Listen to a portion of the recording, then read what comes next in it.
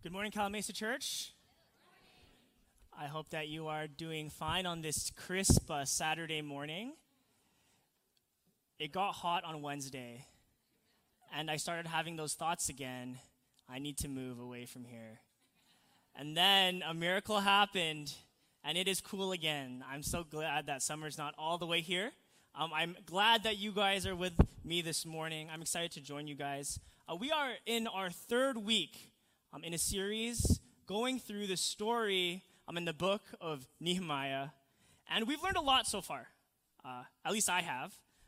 We've seen how Nehemiah is far away from home, and he's filled with pain.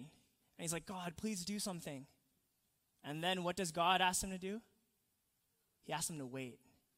He asks him to wait for Nissan to finally make a good model of a car. And I knew it. I had this theory, like, do dad jokes work if you're not a dad? They don't. They don't.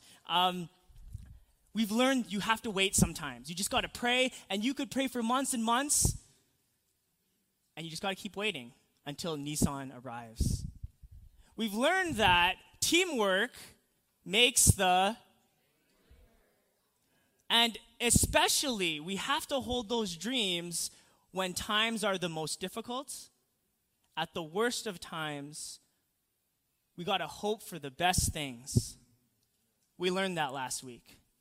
And so we continue today in chapter 4 of the story of Nehemiah. So I invite you guys to open it up in your Bibles or your phones. We're going to be in that same chapter the whole day.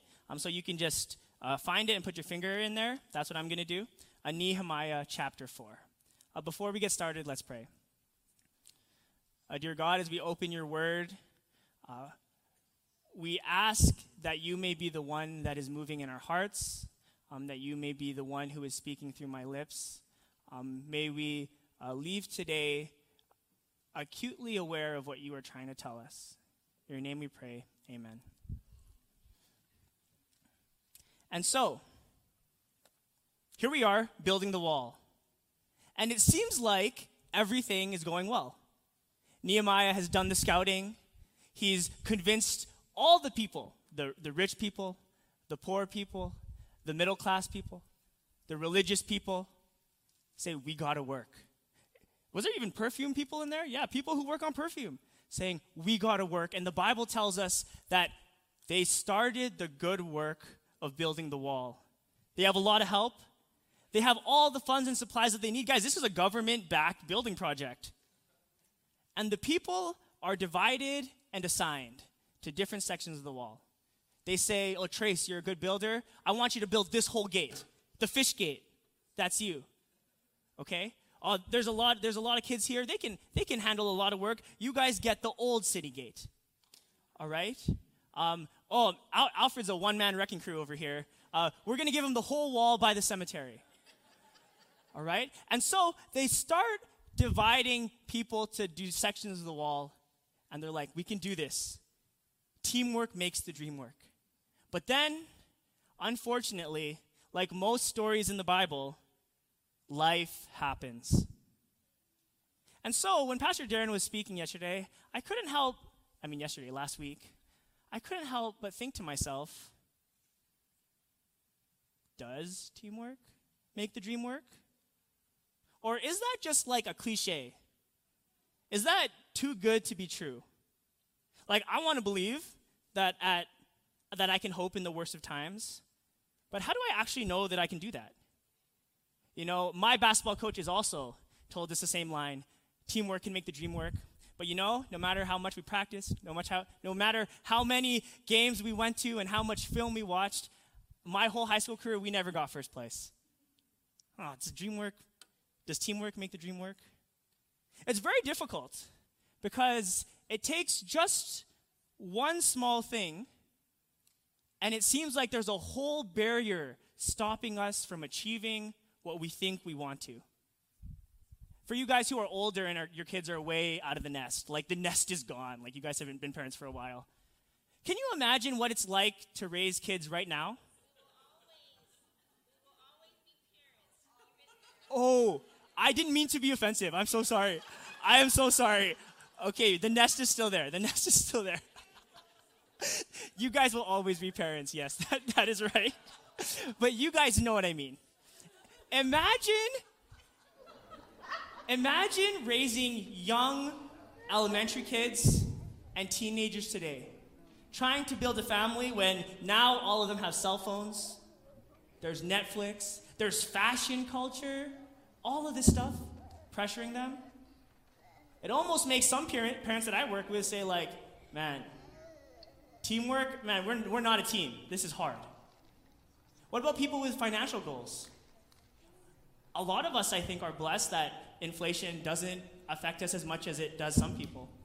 I was talking to a dad a few months ago, and he was telling me all of his dreams of starting a barbershop in Redlands. He had been saving a lot of money, and he's like, it's close. I really feel it. I saw him this last week, as you can tell, and I asked him, hey, how's the barbershop dream coming? And he looked kind of sad, and he said, man, honestly, like, all of my hopes for, like, my family and my company, they're kind of on hold right now. Like, we just got to, make the rent. Like, hopefully, things get a little easier. Because I've been saving, but with the prices, I haven't saved even close to enough. We have young people who have dreams, and all it takes is a bad decision, an accident, a diagnosis, and it feels like all the dreams that they've worked for are gone. And so we are left asking, does teamwork make the dream work? Is there hope if we want to build our own lives? If we want to build our families? Man, if we want to build Calamasa Church up, our community, is it worth hoping for? You guys are probably thinking, man, Pastor Mark's really pessimistic today. The answer, though, is yes. Because that would be pretty horrible if I preached a whole sermon against everything that Pastor Darren preached about last week.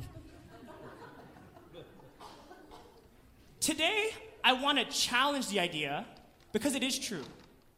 But I want to look at the story of Nehemiah and see how they dealt with it when life happened. How they were able to hold on to hope in spite of all the things that they were facing. How did those workers in Jerusalem make the dream work? And so, they're there, and everybody's really excited. Everybody's at a high level of energy, and they're building the wall. And then our good buddies Tobiah and Sanballat come. Man, these guys are up to no good. They have nothing good to say, and they don't even have full-time jobs, so they're just always hanging around. And they start mocking them. In verse 1, we're in chapter 4 today. In verse 2, they say, what does this bunch of poor, feeble Jews think they're doing? Do they think they can build a wall in a single day just by offering a few sacrifices? Do you hear what they're saying there? He's like, do you think just because you serve a God that you'll be able to get what you want done?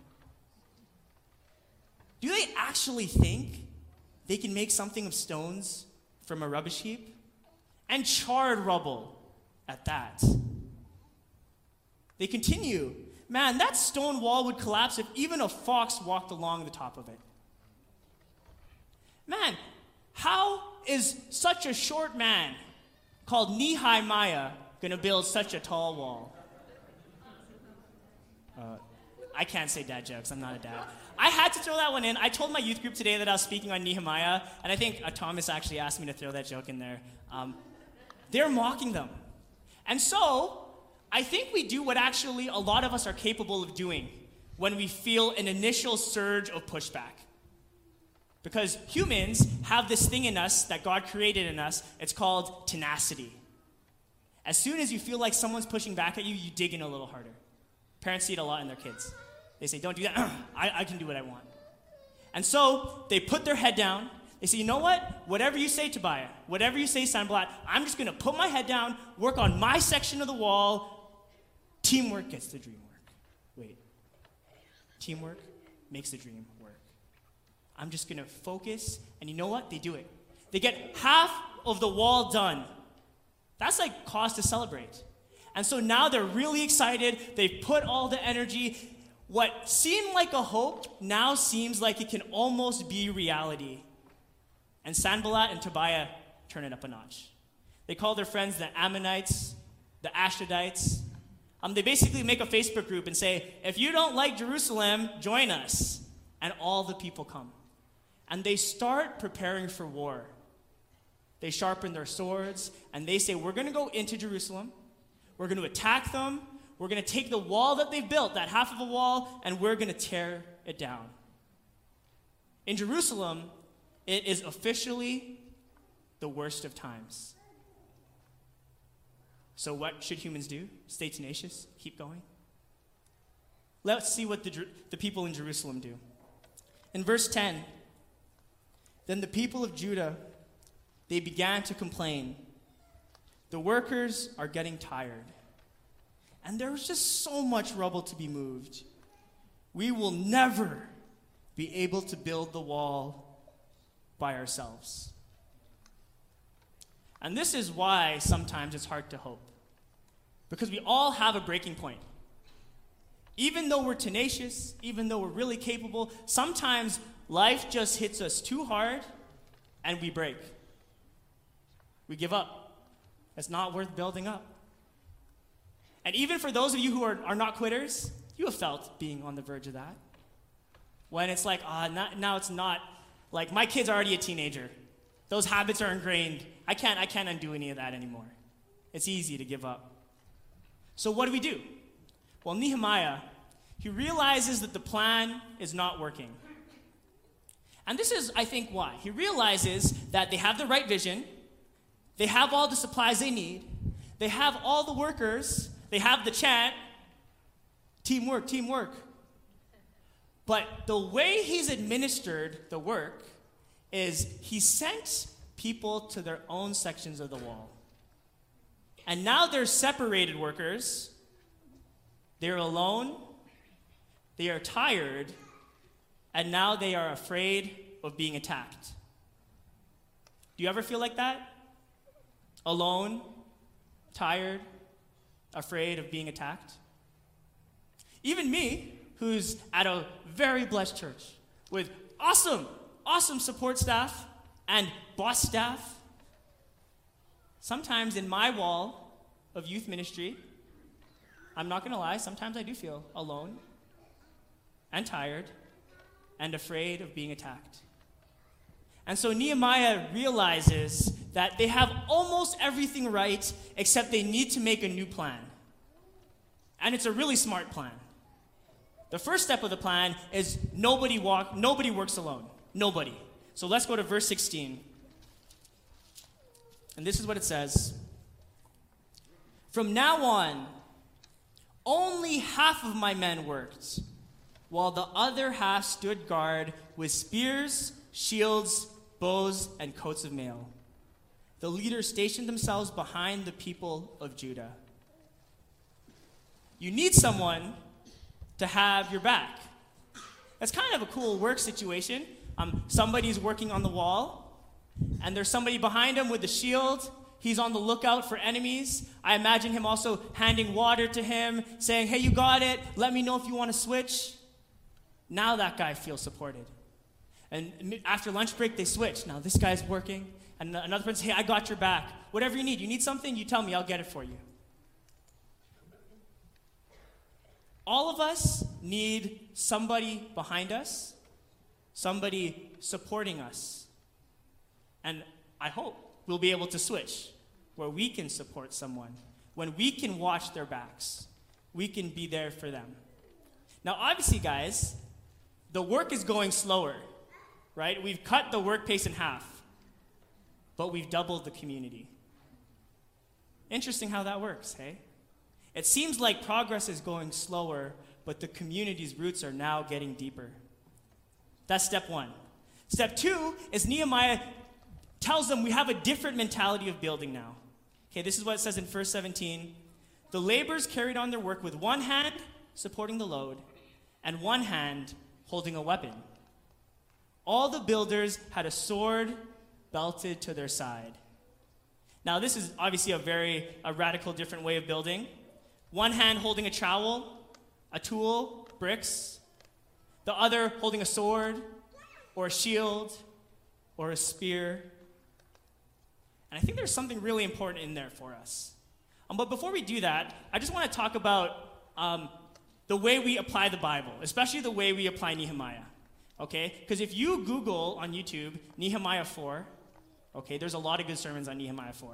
And if I'm honest, probably some of them are going to be better than this one, okay? But a lot of them are going to have subtitles that are going to talk about this thing called spiritual warfare. That this is how we apply, how we fight the enemy. But I just want to tell you guys something. Nehemiah is not an epistle. Paul didn't write it to explain spiritual warfare. Okay? It is not a prophetic book. Okay? It is not a textbook on how to have spiritual war. You know what Nehemiah is? It's a history book. It's a case study on a people who follow God and how they built walls that led to community. Okay? Not how they fought the enemy. Now, we are about to make applications, and that's very important because we should use the whole Bible to make spiritual applications. But I want us to remember this focus. Nehemiah is about building community, not about spiritual warfare. And this is really important because if we start living like Christians who always have a sword by our side, always have a weapon in one hand, it will be easy for us to strike. We see sin and we say, shame, shame, shame, shame. We see somebody making a mistake and we say, wow, that's horrible. It becomes, you are horrible when we start living in that way. And so I think actually, if we actually want to talk about fighting the enemy, we got to jump to Ephesians 6 because this is an epistle. This does talk about spiritual warfare. And it's titled in your Bibles, The Armor of God. And Paul says, you guys are aware, right? We're not fighting flesh and blood. We're not fighting humans. We are fighting against evil, an unseen world, against evil spirits in heavenly places. And so Paul says, let me tell you what you need. Okay? And I'm going to give you the armor of God in my layman terms. To fight evil, you need to live honestly. You need to live right. You need to only speak good news. You need to have faith. You have to trust that you're saved. And you have to pray in the Spirit. That's how we fight evil. There's no sword really mounted at our side to attack anybody that we say is not saying what we think is right. To fight evil, Paul says we just have to live a Spirit-filled life. And so we're going to pull back on the story of Nehemiah, and we're going to take the applications to not how we fight the enemy today, but how we build community. And to build a community, we need one hand on a trowel and one hand on a sword. So the first one, we need a hand on a tool, okay? The trowel or maybe the brick. We must be the people that are building whatever section of wall God gives you. Okay? That starts with you. Your character, your decision making, what you believe, your faith, you got to build that up. It includes your family, the ways that you worship together, the ways that you celebrate life together. That's what it means to have the trowel in one hand. Do everything you can with the gifts and the talents God has given you to build yourself up. Hold the trowel in one hand. And then in this hand, we have to have a weapon, a shield, a sword. Okay? We must be people who are ready to protect others, to fight for others who can't overcome life's challenges alone.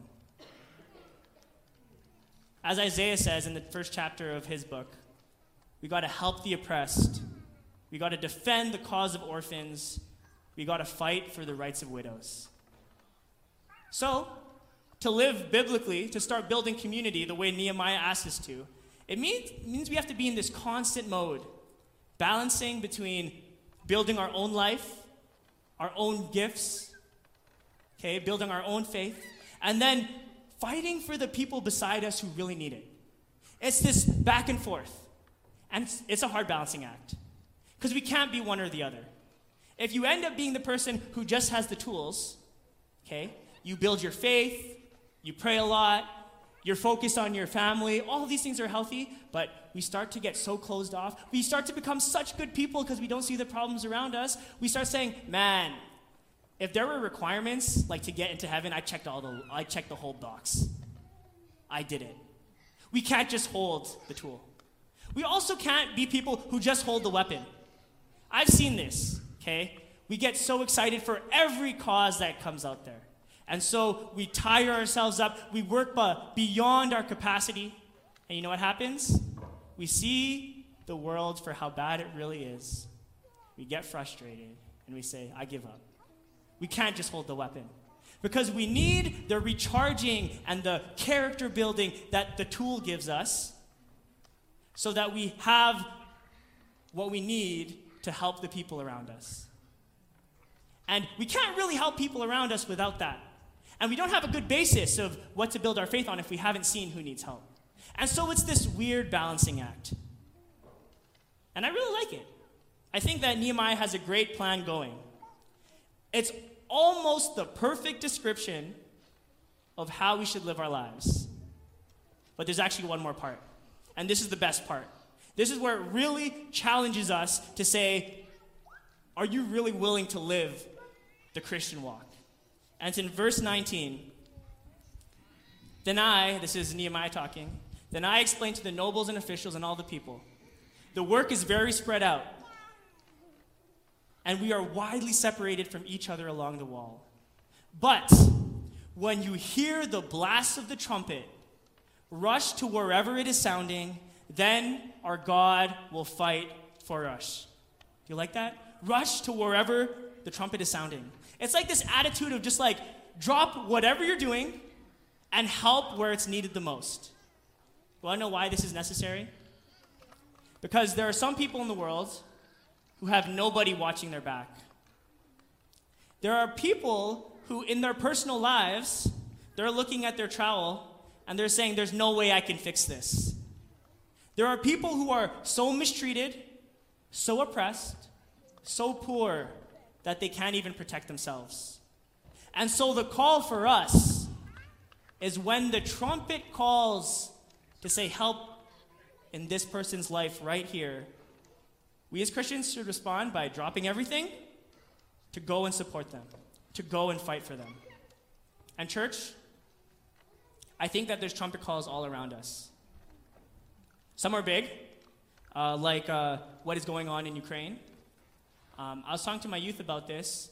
If what is happening in Ukraine now happened 40 years ago, it would be the only thing we would be talking about, praying about, listening about, and hoping for the best for.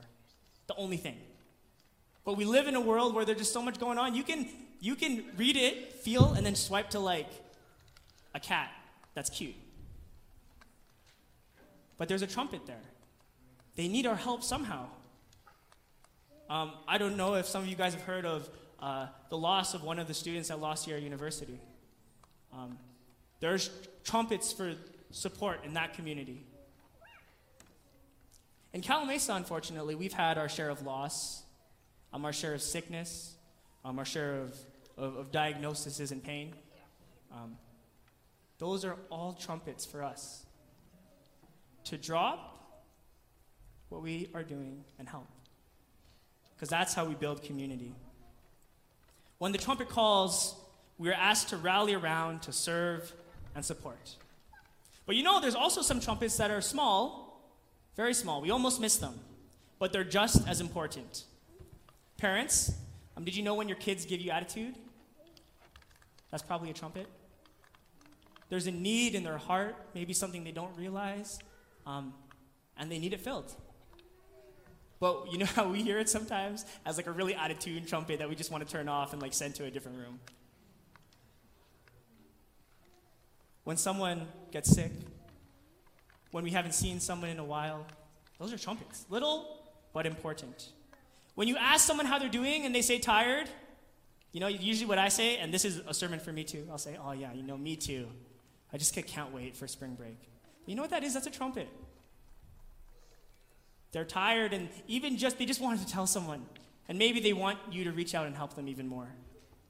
And so, church, I want to ask you to listen for those desperate calls, whether they're loud or quiet, and answer those trumpet calls. It's actually really interesting because in SDA culture, when you think of trumpets, okay, there's a very specific thing we think of, okay? When you say, and the trumpet calls, okay, then you say, and then the dead in Christ rise first, right? Second coming. This is what we think when we see trumpets. Isn't it interesting that when that final trumpet calls, when Jesus comes, this is the conversation we have at the gate with Jesus. For I was hungry, and you gave me food. I was thirsty, and you gave me drink. I was a stranger, and you welcomed me.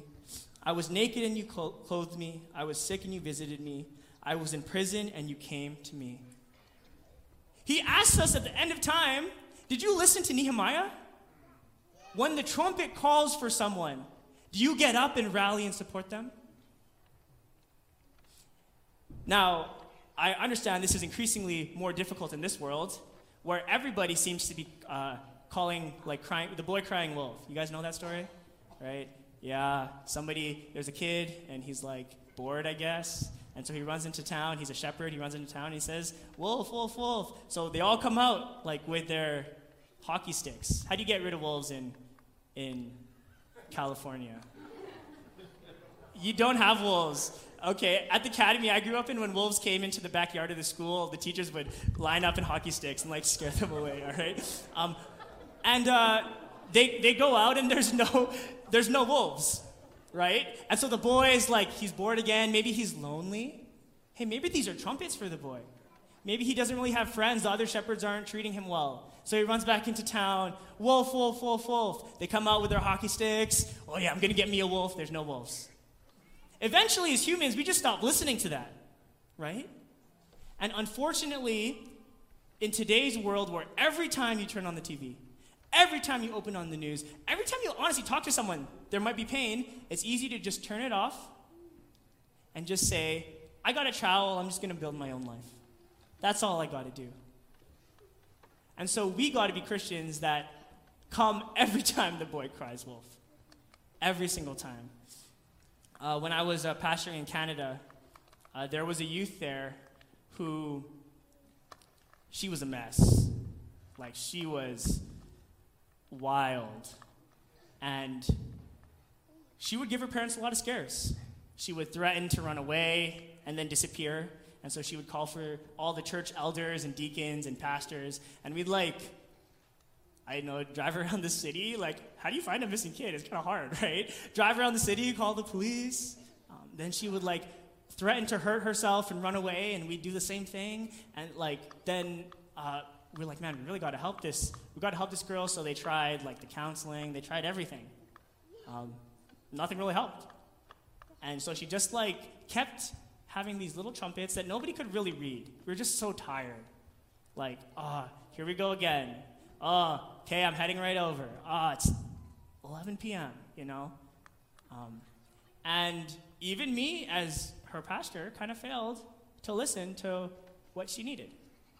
And it was in one of the spaces where she was doing good. Like, she wasn't doing this at the moment, and she was good. I took her out. Her mom convinced me to take her out for coffee. And so we're at the coffee shop.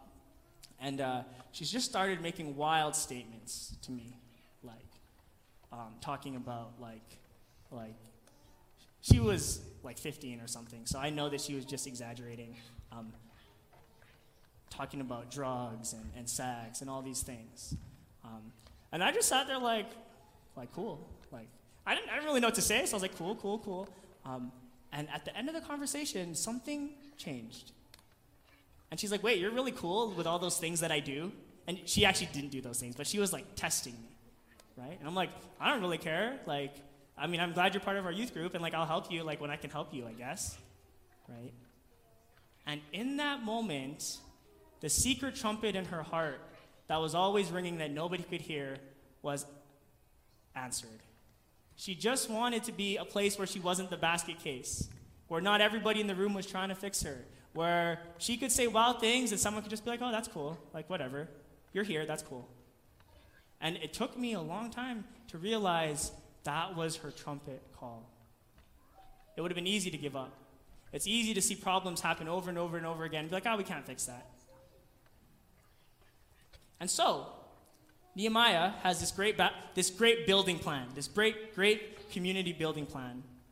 And the story continues, and we will continue in the series later on with Pastor Darren. But now there is even greater hope that we're actually going to get the job done, that the walls are going to be finished, that our community is going to be stronger. And here's why. They watch each other's backs. In one hand, they hold a trowel to build their wall, and in the other hand, they hold a sword to protect their friends. And they are ready to drop everything and rush to help those for whom the trumpet calls. And so as you go this week, Calimesa, as we continue to build our families, to build our church, to build our faith, I'm going to ask that we watch each other's backs, that in one hand, we faithfully work on the gifts that God has given us, and in the other hand, we support and protect our friends. And may we be ready to drop everything and rush to help those for whom the trumpet calls.